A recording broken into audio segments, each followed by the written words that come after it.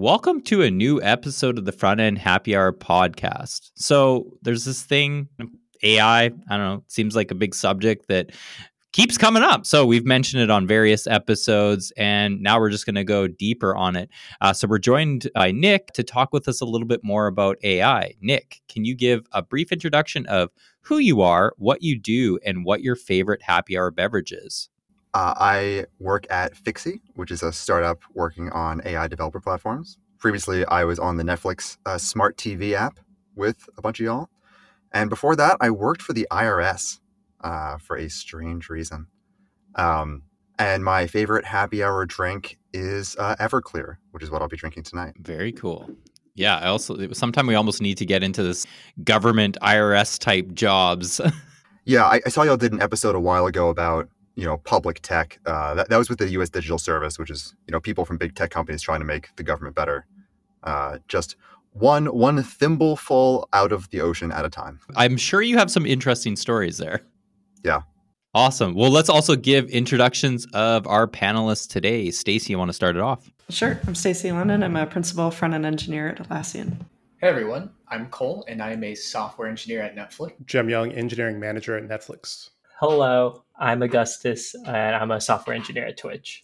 And I'm Ryan Burgess. I'm a engineering manager at Netflix. In each episode of the Front End Happy Hour podcast, we like to choose a keyword that if it's mentioned at all in the episode, we'll all take a drink. And because we are talking AI and we are tired of picking keywords, we leveraged AI to pick the keyword for us. And what did AI decide today's keyword is?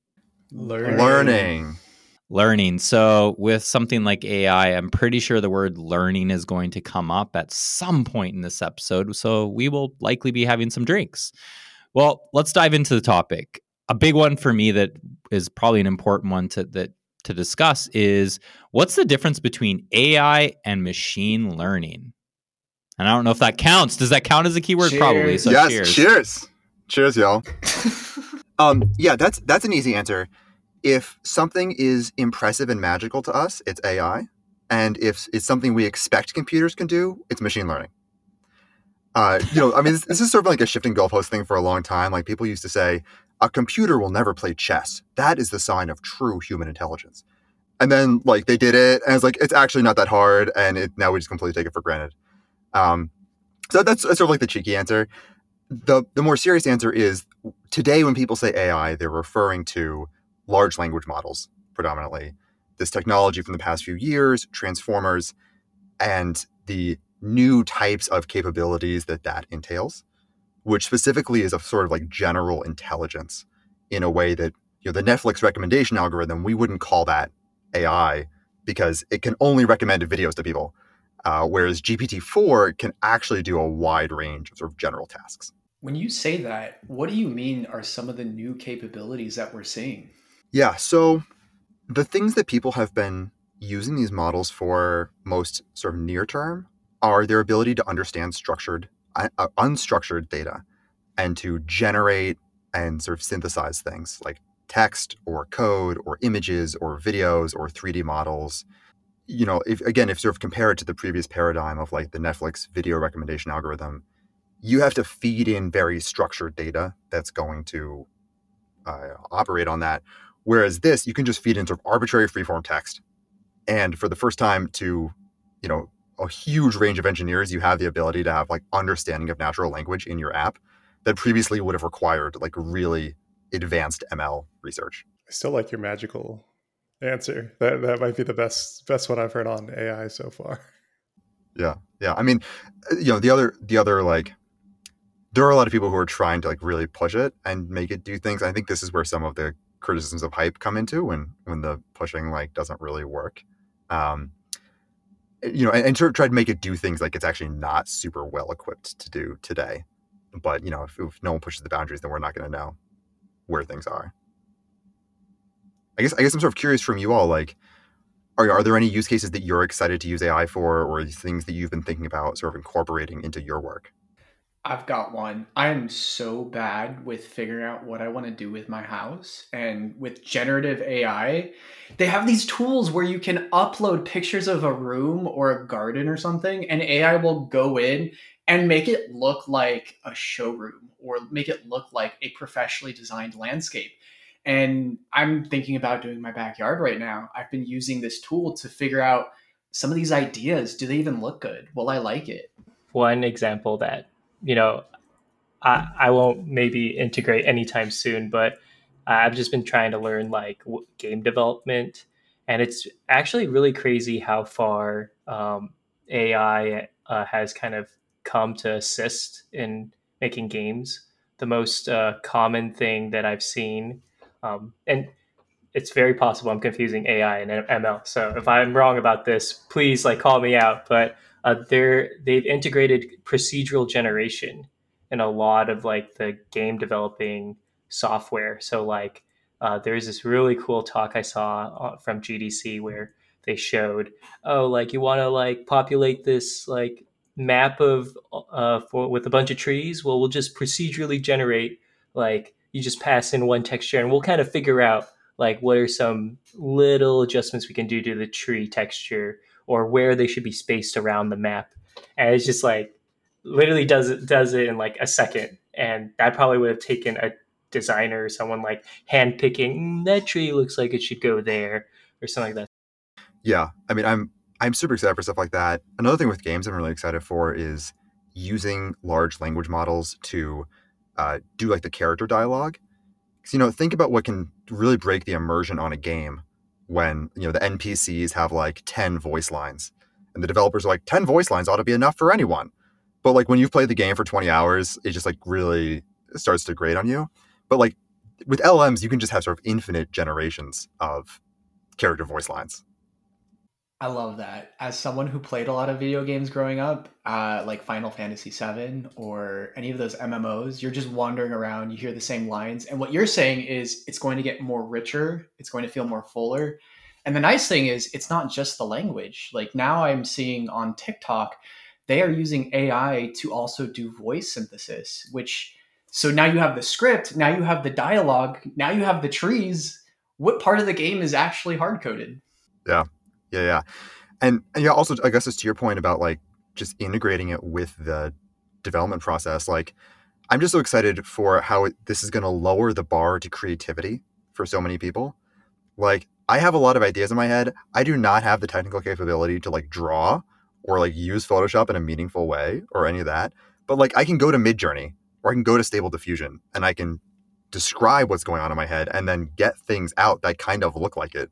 And that is just really exciting for me. Have you all played around with any of the sort of image generation tools or anything like that? The image generation stuff is very cool. Like played with both that you've mentioned, but even Photoshop has well, I think it's still beta, but Photoshop and some of the Adobe suite has AI built in. And I've been blown away by the sheer volume of time I'm saving from editing photos that was just generate the rest of this background or remove something. And it's impressive. The odd time it's a little wonky still. You get the like weird hands or arms from like people. But for the most part, I've seen some pretty impressive things that, yeah, I think for me, it was just saving a lot of time and effort. But I am curious to know everyone's thoughts maybe here is like, art generated, like if you're literally going to some of these tools and just saying like, hey, make me a wizard, on a unicorn jumping over a rainbow, should we consider that art? Like I know that's like, Nick, I think you put it really well, is it's coming out of your head, right? Like you're like, I have this idea and I'm putting it on paper. I may not be able to draw that, but I'm now telling AI to produce it. Do we still consider that art? I mean, one thing I do like about Adobe is that they're doing a lot of really good work to try and make sure that their models are fed with images that are approved, meaning they're open to be used as opposed to a lot of real artists making things that are being stolen from to populate these models, where a lot of the art tends to look like other artists that have like built things and made things with their time. So I think I appreciate that about Adobe and that they're trying to be really careful about it. And yeah, the question of whether or not it's art, I think that's an interesting ethical, moral question for our time. Yeah, I think it's sometimes you could ask like, is digital photography real photography? Like to me, everything beyond a cave painting has like more and more assistive tooling, and to me, it's all creative expression. Um, and there's not sort of like a magical point where we say, oh, well, now you're getting too much help. I have strong thoughts. I love how you brought it up. Actually, there was a few episodes ago I talked about how this was such a big deal for the moderators of the subreddit art, where they were just getting flooded with these art submissions that were just being generated, and they made a pretty controversial decision at some point to just like ban these people. And one person got banned for actually drawing something that looked too much like AI art, I guess is the best way to put it. And yeah, I don't know. It's such a good question. My personal take is, when I think of art, I think Nick, you put a really great word to it, like creative expression. I think of intention, like an artist comes in and maybe is painting something or build trying to express something. And I think with what these image generators are giving us, it makes it that much easier. It makes the bar a lot lower.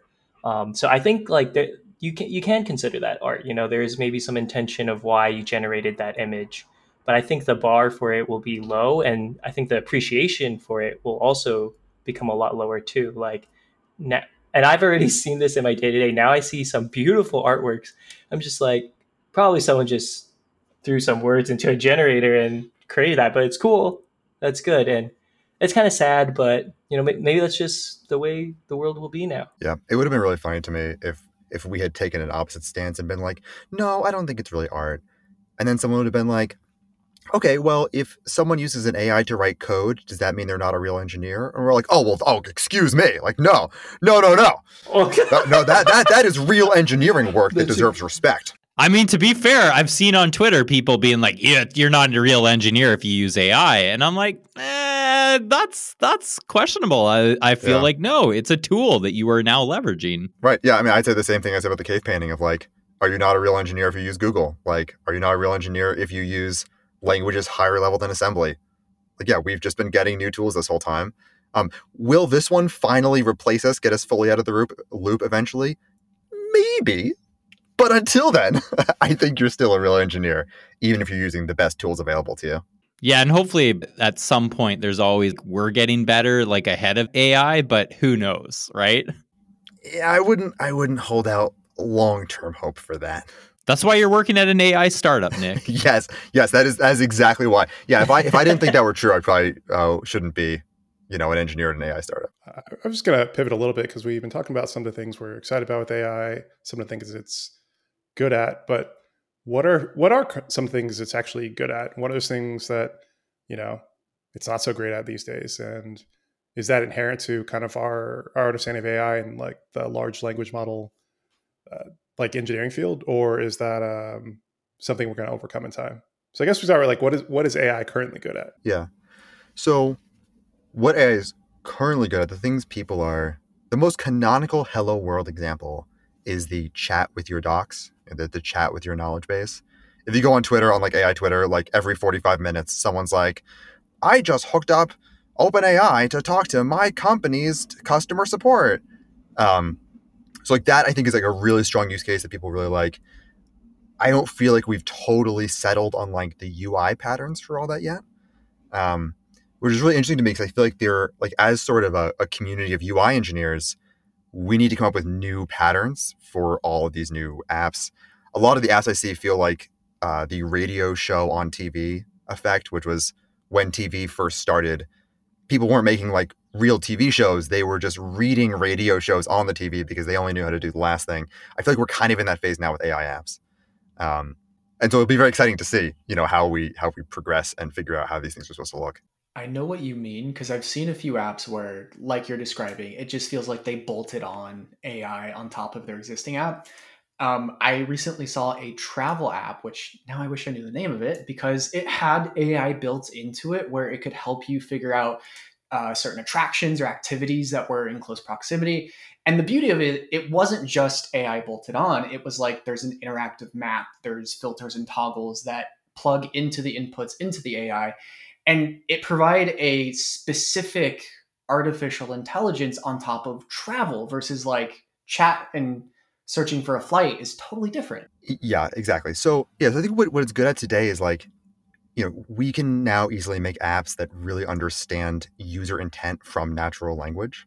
Um, like, I have this little open source program that I wrote that I call the natural language router, where it routes your application based on just a natural language description. So you can like, when the user is angry, take them to the apology microsite, or like if the user is confused, then show like a help page. And like the AI can just look at what the user is saying and come up with determinations like that in a way that like a year ago, 2 years ago, that was not a broadly accessible thing. Other things that it can be really powerful for are, generating content. So, if you give it sort of like an outline and some knowledge, it can sort of generate stuff from that. It's really good at shifting styles or tones. So if you have some like semantic meaning and you say like, make this more professional, make this more casual, rewrite it as a Shakespearean sonnet, like it's really good at style shifting like that. You can write some good poems. Like I'm impressed. Right. Like you can just give it something, and I'm like, damn, I don't think I could have ever written a poem that good. So it's pretty impressive. Yeah, yeah. There are some people who are like, I write the first half of my memo and then I use ChatGPT to write the second half, and like that, I feel like it's not as good at. And because really, what it's doing at that point is it's just inferring based on the first half of what you said, what you're going to say in the second half. And like, if ChatGPT can do that, you probably don't need to write the second half of the memo because Right. it probably is just sort of contained in the first half. I think that's like where some of the limitations are too, is that we're leveraging things like ChatGPT to absolutely help assist in maybe writing that memo or starting some of those things.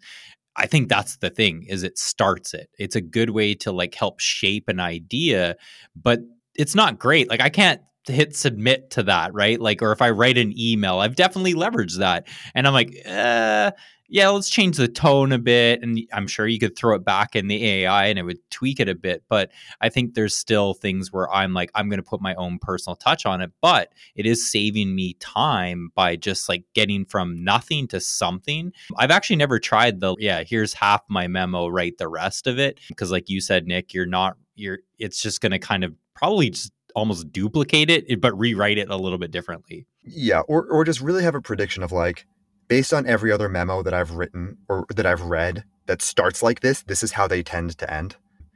But then it does start to be interesting of like, I only want to write content that ChatGPT could not easily produce. Because like otherwise I'm just being derivative and like not that interesting. In that sense, I feel like that's where ChatGPT, even though that is a limitation, that's where you don't want to use it to its full ability. For example, I've used ChatGPT to describe a piece of software I'm working on and say, hey, give me a getting started guide. And because it's able to template and outline and use its language modeling patterns, it was able to produce a getting started guide that follows kind of like what you would typically see in getting started guides. And then all I had to do on top of that is what you're both saying, is I had to go in and fix the templating, fix the outline. And that combination of human plus AI is where I think, even if there are limitations, it's still augmenting our abilities. Yeah. And for me, what a lot of this stuff comes down to is like, it's easier to be an editor than an author. It's easier to review a pull request than it is to write it in the first place. And so like if the AI is the author and I'm the editor, like that's a substantial cognitive load off of me. Oh yeah, like even to the pull request thing, like I would love for it to almost like write up some of your pull requests for you. It can read the code and say like, oh yeah, and be able to almost like fill in that blank input field and say like, here's my pull request, and describing that to your team. And you can tweak it, right? But like that is going to substantially make it better. I know I've heard Jem say many times, write comments in your code. Well, I mean, AI can help start to do that. I still think it's not going to be perfect, that your human intervention can tighten that up. But like these are absolutely things that can make us better and just save us time, which I think is really cool. That's where I feel like these tools, they're still not mature to the point where we've contained them. And one area where I feel like that's becoming out of control is academia and schooling. We've been hearing how essays are clearly coming from ChatGPT. We've been hearing how students aren't even doing the research anymore. And so it's almost like what happened with the internet and Wikipedia. If you remember, old professors or your teachers would say, you can't use Wikipedia as a source. Now Wikipedia has citations, it has sources. And so ChatGPT is doing in the 2023 what Wikipedia did in the early 2000s. It's giving us a tool that we can use to do our research. Yeah. And I mean, hot take, like I understand maybe this is impractical for academia, but I feel like if the homework assignment is trivially doable with ChatGPT, then that's not a good homework assignment. Sort of like saying if you're, if the homework assignment is trivially doable with a calculator, like, okay, maybe at some point you need to learn how the calculator works, but like, that's not sort of where you want to end up. That's not the most interesting stuff. Oh, I mean, I remember being told in math class that, you're not always going to have a calculator with you, so you have to learn this. I'm pretty sure I always have a calculator with me. It's probably every one of us does, and like it's just funny that how technology does shift that, and the schooling have historically fought some of those things, right? Internet, absolutely cool. Wikipedia, even writing, like maybe this is dating me, but I feel like I remember being made to like had to still write pen and paper, and they're like, no, you can't type that up. It's like, when was the last time you hand wrote like an essay or memo or something? Like that would be ridiculous. Like I still take some hand notes here and there, but that I'm not sending that to like my team to read. So yeah, it's really funny how that changes. The school one's a really interesting example. Like I get bored sometimes. So I one time I saw like the entrance exam for Harvard for like the class of 1900, and it was like pure rote memorization of just this like random collection of esoteric facts. And I'm like, is this what academia was back then in 1900? Whereas today we jump to 2023. I think we like to think of learning and academia as more like the application of that knowledge. But a lot of it is just rote memorization, just it looks a little bit different. So I'm with you, Nick. Like if it can be done trivially by some AI, then it's probably not a good application of like testing if I knew the subject or not. It's just trying to ingrain in my brain old school. And honestly, I don't think the world is ready for that when it comes to education. If people can just look this stuff up, because like everything we do today is based on just repetition to the point where, that's all people know. They know what it is, but not what it means. And I don't know if AI can help with that, like that kind of giving meaning to things. Yeah. I mean, one of the fundamental debates with AI is between people who think that it's a form of genuine, meaningful intelligence versus the stochastic parrot crowd, which is to say the AI doesn't understand anything. It just regurgitates patterns. To which I might ask, are we sure that we are not just regurgitating patterns? Like, I feel like sort of from the inside of my cognition that like I am a pattern matcher and like I just sort of predict the appropriate thing to say in a given moment. So like I'm not sure that I'm any better than what the AI would be. But yeah, Jim, to your point with like the education, yeah, I think there's a lot of stuff in education where it's sort of guessing the teacher's password, as they would say, of like you just need to sort of regurgitate the right sequence of words, but like, are we really training or testing for like true integrative understanding? I don't always know. I feel like that means the goal of academia changes because it's no longer about what can you assemble in terms of information that you're reciting or regurgitating, but rather what can you assemble from language models, from AI. And rather than having to learn, rather than having to learn all this stuff, it becomes about how much can we do on the cusp? Because with all of this information at our fingertips, how much do we actually need to absorb anymore? Yeah, and I think software engineering itself is going to change like that too. Like I think that our day to day will become less of how much code can you write yourself and more how good are you at sort of provoking the model to produce the code you need. Like in a way, we might all become engineering managers, right? We might all become tech leads, where you sort of have these models. Other things I think might happen is we might design interfaces and like write documentation and code that is easy for AI to use, right? Like today we design our systems on the presumption that like humans are going to be using it. But like if AI is the ultimate consumer of the API, like that might change how we structure things. I've heard this this theory that AI is actually going to make bugs proliferate a lot more because AI can only generate what it's seen before. So if it's copying like code from GitHub in some most popular repo and there's a bug in there, it's always going to copy that bug and apply that to all the code that people see. So it'll never. And the problem is like because engineers only will know how to use AI, they won't know how to debug that. I've heard that theory too. But this could be some of the like generational talking down to the generation after is pretty common in human history where like the kids will never understand, they're dumber than we are, et cetera, et cetera. So I don't know how much of that is true. Oh, I think it's bullshit. I think kids are way smarter. Like each generation, we're like more and more smarter. I know my kids are going to be like 10x smarter than me. And I'm good with that. That's awesome. But Jem, you make a valid point. Like I think about it, even we've said this as front end engineers a lot, is that it's really important to understand the fundamentals of JavaScript and not just rely on the framework, because absolutely you run into those situations where you're like, oh shit, something's not working. How do I deal with it and how do I debug it? And there is still a skill there. And so I think the same can be said with AI. It's like, I mean, I've generated components from ChatGPT. It's pretty impressive. They're not perfect though. And so you still need to understand, like if you're generating a React component, you still have to understand how to manipulate or tweak it to get it to work.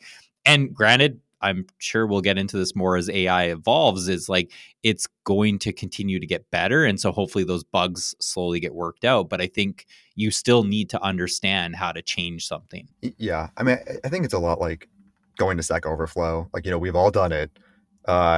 You find the Stack Overflow magic incantation that seems like it does what you want, and you paste it in and you rerun the code and it works, and then you move on.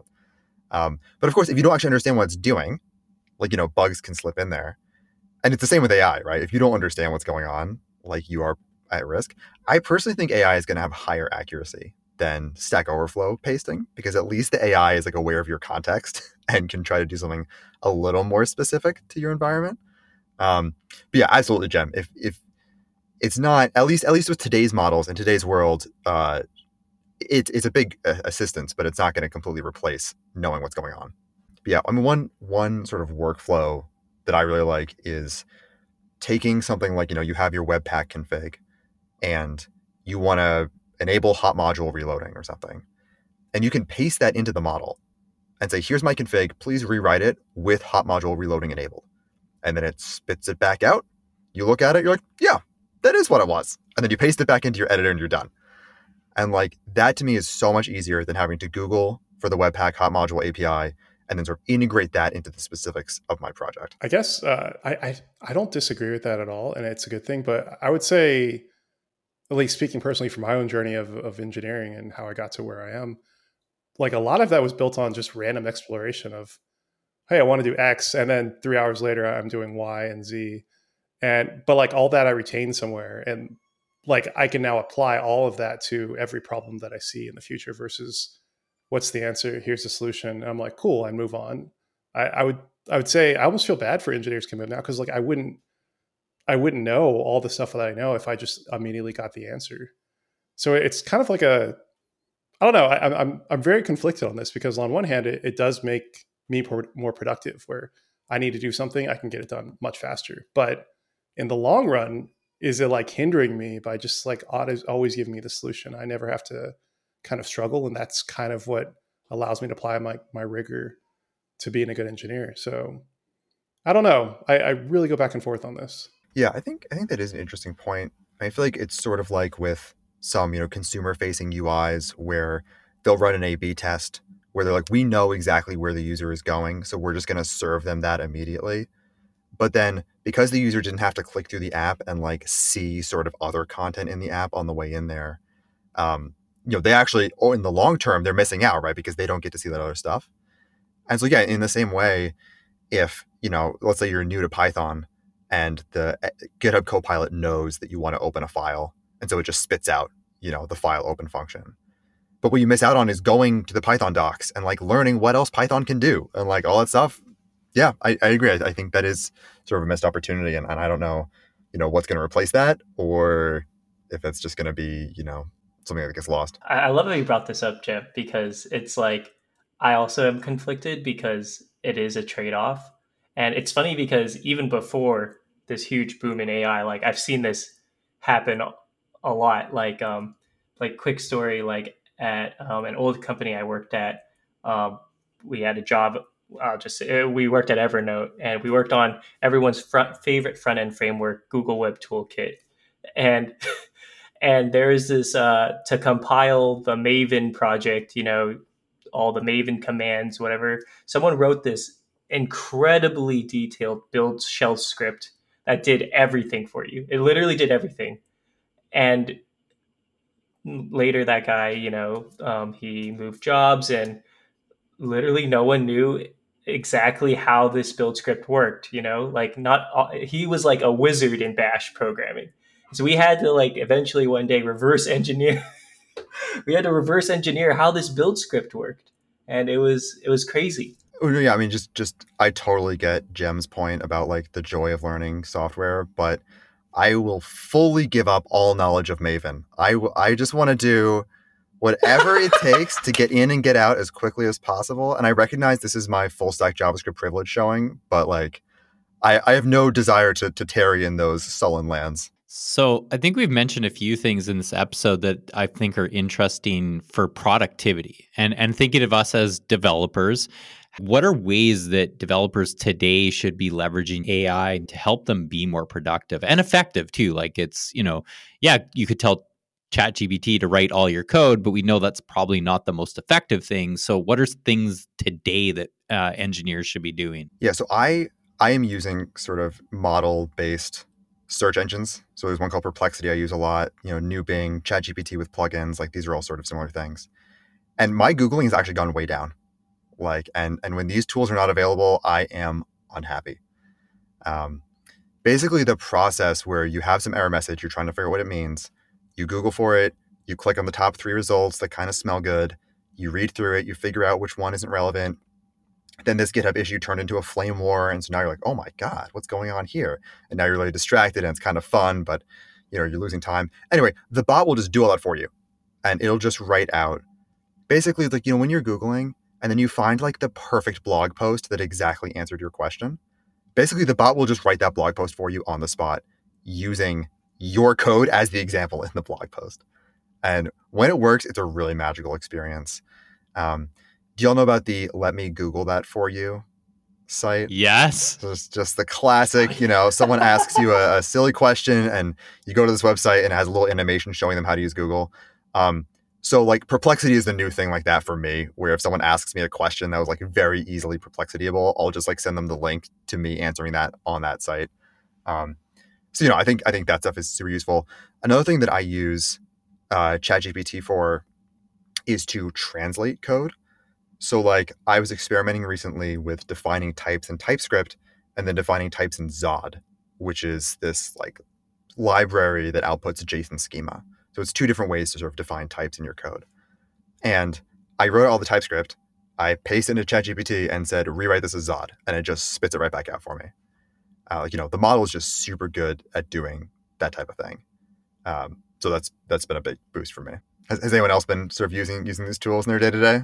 I can't wait for the day when these AI programs or machine learning programs, cheers, are just built into the environment or the operating system or the platform. And the reason why is it's cool that it can help you write code, but writing code is only half the problem of engineering. The other half is maintaining the systems, keeping the lights on.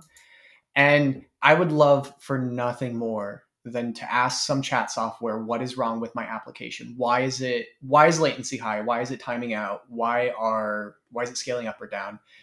And it will just know. It'll know from the statistics, from the metrics, from the way the program runs over time, why it's not in the good state. And I know we're like on the cusp of that. That's what I'm waiting for. Yes, Cole, I love that so much. The going on support and trying to, in like getting pulled into some hot where they're like, oh, lag is down, like something's not performance level on this service endpoint's not where it should be. And like there's like a million people searching Slacks to see if there's another service that's down, or is AWS down, or is this down, or maybe something else is affecting it. It's like to have some tool that inspects all of that at light speed to tell you, oh, that's because this very specific thing is happening that it would have taken you forever to find out. That would be amazing. And I think that that's the kind of stuff that we should really leverage it for. Yeah, or even something just as simple as like at Netflix, there's some SRE incident, and it's pretty common to have new people get paged in when they're needed. And then someone always has to explain to them. They're like, we've been in the trenches for 3 hours. Let me just give you the 3 key points or whatever. That is like very doable by an AI. Oh yeah. Like I actually just want that in Slack too. Like I'm tired of being thrown into a 30, message thread that's like, Ryan, what do you think? You know what I think? Can someone please summarize this for me? And that's where AI would be really helpful, because I think that it's really disconnecting and unproductive to kind of throw someone in like that. But I get it too, is you're not like, oh, let me, necessarily summarize everything for you. That is where AI can be very beneficial. One I'm excited for, and to be honest, I'm sure a lot of companies are using, I've used it a little bit on the side, is Copilot. I think Copilot is quite a powerful tool that it really, to me, helps like define that like it is a tool, that it's something that's assisting you and it's there just to make your life that much easier and just like to finish things for you that you're not thinking of. And it's quite powerful. Like I've been pretty impressed, and I've only played with it a little bit. And so I think like things like that where you have AI alongside what you're doing can be really powerful. Where's AI in the testing space right now? Because I feel like that is a prime target for it. Yeah, I want it to write all of my unit tests and all my integration tests and I want it to write all the tests. I never want to write tests ever again. Yeah. And I mean, I remember back in like 2013, there was this Ruby library that would like let the PMs write tests.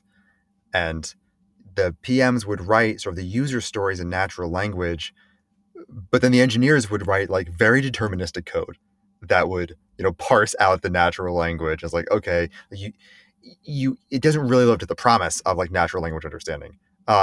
Yeah, maybe I think maybe it might have been called Cucumber. I can't remember. But like now we actually have the ability to do that. Right.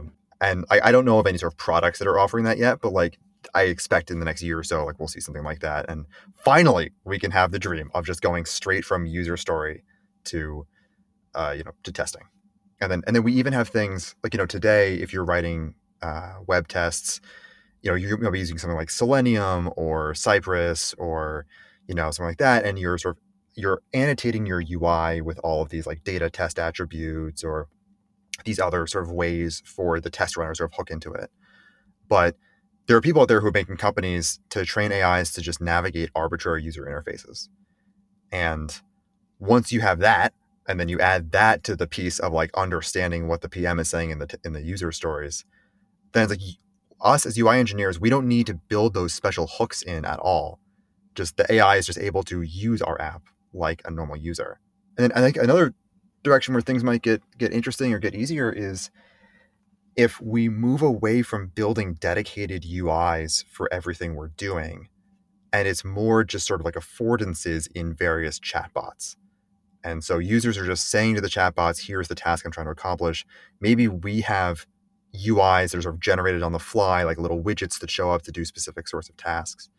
But in that case, I also think that like the integration testing burden on us goes way down, because all we have to do is sort of be able to render a few widgets to do key tasks, and all the business logic can be handled by the AI. That is really cool to think about too, is like I even think of that like PM like input and like how they're like, they're almost explaining right now. They would explain to engineers like what they're trying to achieve, and there's a lot of back and forth. But yeah, if you could have that back and forth with AI and being able to help that, it just opened my eyes a lot. Just hearing you say that, Nick, I'm like, yeah, I hadn't thought of it that way. So it's really cool. Yeah, but to be clear, that back and forth will happen with the AI. Oh, yes. Which brings us to prompt engineering. Are you all familiar with this field, with this endeavor? I think that's going to become the new A/B testing, where like, because the thing with these models is, and this also goes in the limitations category, it can be genuinely frustrating to work with these models because they are these opaque machines. Like no one understands why they do the things that they do. Interpretability is like a major field of research that is like underdeveloped right now. So sometimes you will just give the model an instruction and it will just not pay attention. And then you sort of have to like phrase it in a different way or like get it to pay more attention, and then like it works better. But it sort of becomes like an A/B testing type problem of like, okay, I'm going to change my prompt in production and I need some way to observe how it behaves. And, on all sort of the metrics we use with A/B testing, right? Like correctness, performance, other sort of downstream metrics and indicators. And there are various companies that are popping up to like try to help with that. Both designing the prompts and then also like the A/B testing the observability. But it's like a whole new sort of observability layer of the stack that has previously not been under consideration at all. That's really funny because that takes me back to something you said at the start of the episode, which is how we're interfacing with AI today through these prompts is kind of like what you said with TV just starting with radio. It's like it's the format that gets us off the ground, but it's not necessarily the input and output that we'll use with AI long term. Yeah, and it's interesting. Like I think there are so many different directions it could go. I think everyone is really focused on the chat interface right now because ChatGPT had just this meteoric rise. But I think there's a lot of ways as engineers we can integrate AI into our applications that is not through a chat interface, whether that's like just offline processing or sort of applying intelligence behind the scenes or something that's more, it is sort of more UI element forward, but it is sort of an AI that's sort of piecing some things together behind the scenes. And yeah, it just sort of remains to be seen what those patterns are going to be. Another interesting new challenge is all of a sudden we have a lot of latency on our API requests again.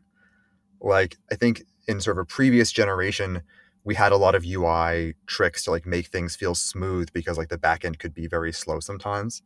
And like nowadays, even like streaming video, right? Like for people with good connections, the play delay is measured, in very small amounts of time. But with AIs, it takes a long time to generate these tokens. And so like now people need to come up with like new UI paradigms or maybe sort of refresh some of the old ones.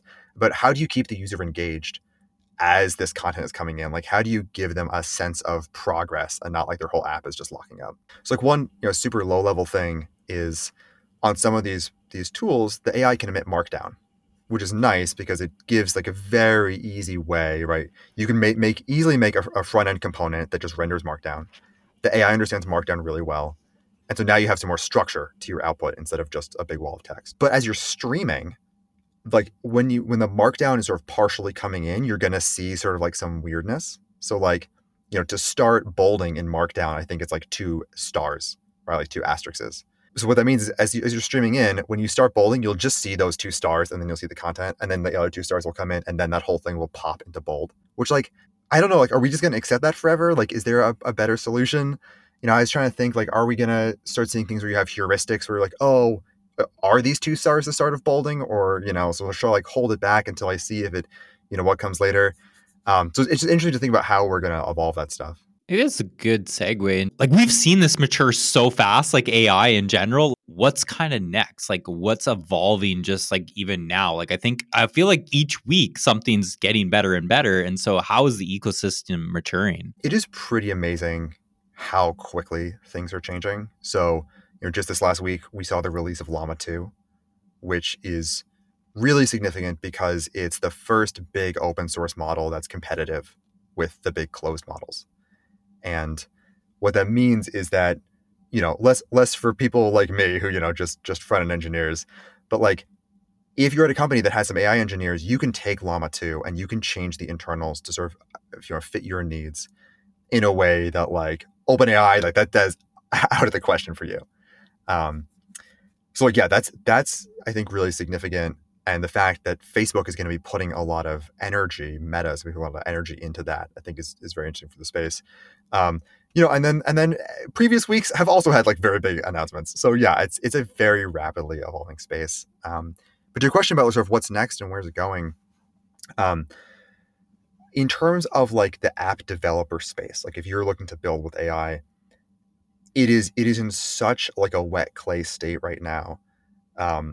People are still trying to figure out like what are the layers of the stack and where does everyone want to sit? Like what pieces do people want to own? Some companies are taking what feels like really thin slivers of value. Other companies are doing things that feel way too thick. And then you'll have someone else who comes in and like they're drawing it diagonally. It's like, I'm doing some of this and some of this. And it's like no one really knows, I think, in the way that like with traditional full stack app development, I think we have a pretty good sense now of like what the stack is and sort of what the different modular layers you swap in and out are. So that's something I'm really excited to see, how that evolves. And also just the products. Like I think there's a lot of AI products coming out now. A lot of them are fairly immature because they were all built in the last 6 months. But like I think next year we're going to see them start to come to maturity and to see some of the bigger companies start to release these things into their products more. Like, Slack, as we were mentioning, Slack's going to have their chatbot show up. Google for like all the G Suite stuff. They've announced some very cool things. They're trickling that out. GitHub Copilot X, I think, is going to be incredible. That's, moving out. I don't want to comment on how fast it's moving out, but like, I think a lot of these things that have been announced are going to become real sort of in the next year, and it's going to feel pretty different. Yeah, it feels a lot more like we've seen some pretty cool things from AI and like what it can do. Some of it feeling a little gimmicky. Some of the images where it's like trying to replicate you as a person, it's like you're like, nah, something's off, but like it's just not that polished. But I think now we're just gonna see like these big differences, like you said, that with companies announcing that, and that's going to be exciting to see, and just like is really going to make a big shift for how we view AI. Yeah. And the other thing that's just sort of fun with the like trying to figure out what all the layers of the stack are is there are also people who are making sort of app frameworks for AI. And what's hard about that is it kind of feels like, and I say this as someone who's making one of those frameworks himself, it feels like, we went back in time to when JavaScript was first released in the browser and someone said, can you make me React today? And like, it's really hard to make React without having years of experience of seeing like, what are the common patterns? What are the problems that need to be solved? And so today, I think we have some interesting first guesses, but I think that the way these frameworks are going to evolve over the next, year or two, they could look very different from the way they look today. And sort of the key abstractions could look very different. Very cool. That's probably a good stopping point for us to dive into picks. In each episode of the Front End Happy Hour podcast, we like to choose things that share with all of you that we find interesting. Augustus, you want to start us off? Yes, absolutely. I have 2 picks. One is I never thought I would recommend a bottle, but here I am. There's a bottle called Owala, and it's just a really well designed bottle. It's like a hydro flask, but I just love it. I recently bought one, and it's great. I think it's worth checking out. Very, very sleek design, and I love how like when you carry it, it doesn't feel awkward. So that's all I'll say about it. It's just a bottle. uh, and then my second pick, which is somewhat related to this topic, is this article or paper I found called "Hidden Technical Debt in Machine Learning Systems." I found it when I was perusing some ML ops kind of guide, and it's a really, really quick but detailed write up of some of the pitfalls that happen when you're designing ML systems. And it's just a really good summation of here's the problem, here's like how you might solve it, and it's pretty tempting to do, but here are like the ramifications of how that can impact you. And I think it's just like a really good read for anyone who's like trying to get involved in ML. Augustus, thanks for sharing. Cole, what do you have for us? My 2 picks today are just fun for life. First pick is a movie called Joyride. If you saw Everything Everywhere All at Once, it has Stephanie Hsu and other notable actresses who get up to the most craziest hijinks, and it's hysterical. And it's good to see the representation. The other pick I have is if you're like me and you have struggles with sleep, getting to bed, falling to sleep, staying asleep, I will put you on to something that was a game changer for me. It's called tart cherry juice. You don't want the sweet stuff. You don't want whatever. Get the tart cherry juice, drink 1/4 of a cup before bed, and you will sleep peacefully the second or third night. The first night, you will be waking up to go to the bathroom because it is also a digestive aid, and it is also a great recovery tool for workouts and stuff. So yeah, tart cherry juice changed my life. Very cool. I know you have told me about that. I still need to try that one. I'm gonna be listening to every subsequent front end happy hour episode in hopes of further homeopathic remedies from Cole. That's setting the bar now. He is has to live up to that. Buckle up, there's more. All right, Stacey, what do you have for us? Sure, I've got 2 picks. One is on this topic. There's a really great podcast episode called "Don't Fall for the AI Hype" with Timnit Gebru. She's the founder and executive director of the Distributed AI Research Institute, and former co-lead of the ethical AI research team at Google. And I think in that podcast, there's just you can learn so much from her about some of the things. We didn't really cover any of that on this episode, but just how it can be dangerous, how can we make it safe, how can we make people feel represented, and that kind of thing. So I think there's a lot to dig into there, and I think that's a really good episode to listen to on that. And then the second pick I have is music pick. It's a song called "A Little Bit Further" by Tourists. It's a really lovely sort of upbeat electronic track full of, I don't know, summer vibes. Listen to it while you go on a drive. It samples a song called "Song for Wild" by Mark Fry. It's a psychedelic folk musician. It's a really old song, but it's done in a really great way. Awesome. Those are great picks, Stacey. Jem, what do you have for us? Yeah, today I have 2 picks. The first one is a show on Amazon. Funny enough, I've picked it before, but this one is Marvelous Miss Maisel season 5. It's the final season of a really, really great show. Season 5 kind of, I don't know, I wouldn't say gone off the rails a little bit, but it's very different style than the previous seasons. But it's a nice conclusion to the series, and if you haven't seen any of it, definitely worth checking out. My second pick is a link that Nick sent me in the run up to this episode called a guide for AI newcomers. I'm an AI newcomer, and I found this a really approachable guide to just learning about prompt engineering, the limitations of AI. Really easy read and a really good rundown of kind of where we are today. So I recommend checking that out. Thank you. I appreciate that. Right on. Nick, what do you have for picks for our listeners? I have 3 picks. The first is the city of Cape Town. I just went on vacation. It's an absolutely beautiful part of the world. The scenery is incredible. There are penguins and lots of animals around. The second pick is dog training. I have been going on a journey of spiritual renewal with my dog.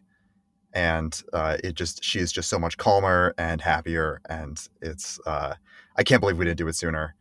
And I just really recommend it to people. And then the last pick is the open source AI framework I've been working on called AI.jsx. And it's a framework for front-end developers or full-stack JavaScript developers who want to integrate AI with their user interfaces. Very cool. So when can we check this one out? Right now. Nice. Right on. Yeah, just AIJSX.com, I think, or AIJSX on GitHub. Awesome. I have 2 picks not related to AI. Well, no, not really. One's robot related, is a restaurant in San Francisco called Zenpo. It's a bullet train sushi. So there's a little train that delivers your sushi, as well as a little robot server that delivers your sushi.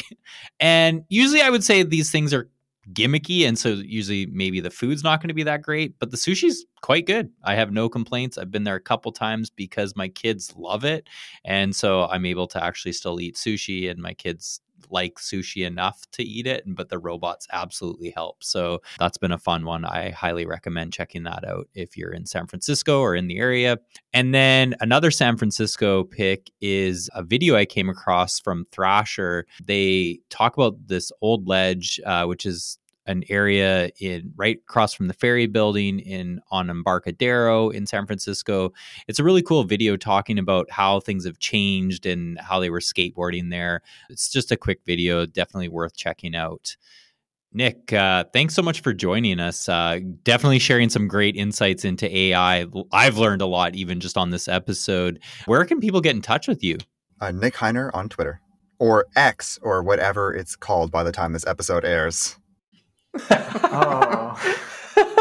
I'm surprised we hadn't made that earlier, so thank you, Nick, for throwing that. I saw even online just before we dove on this episode, they were already removing the Twitter sign on Market Street, and that feels weird. It does feel weird. Yeah. So I read in Platformer that Twitter did not like get permits for the crane. And so they just like had a crane pull up, and like the police were like investigating. And then they said, quote, "We determined it was not a police related law enforcement incident to have this crane." So they drove away. But yeah, like, of course, it's just so fitting with Twitter. They don't even get permission for their own crane. Actually, I'm not surprised to hear that. So that's hilarious.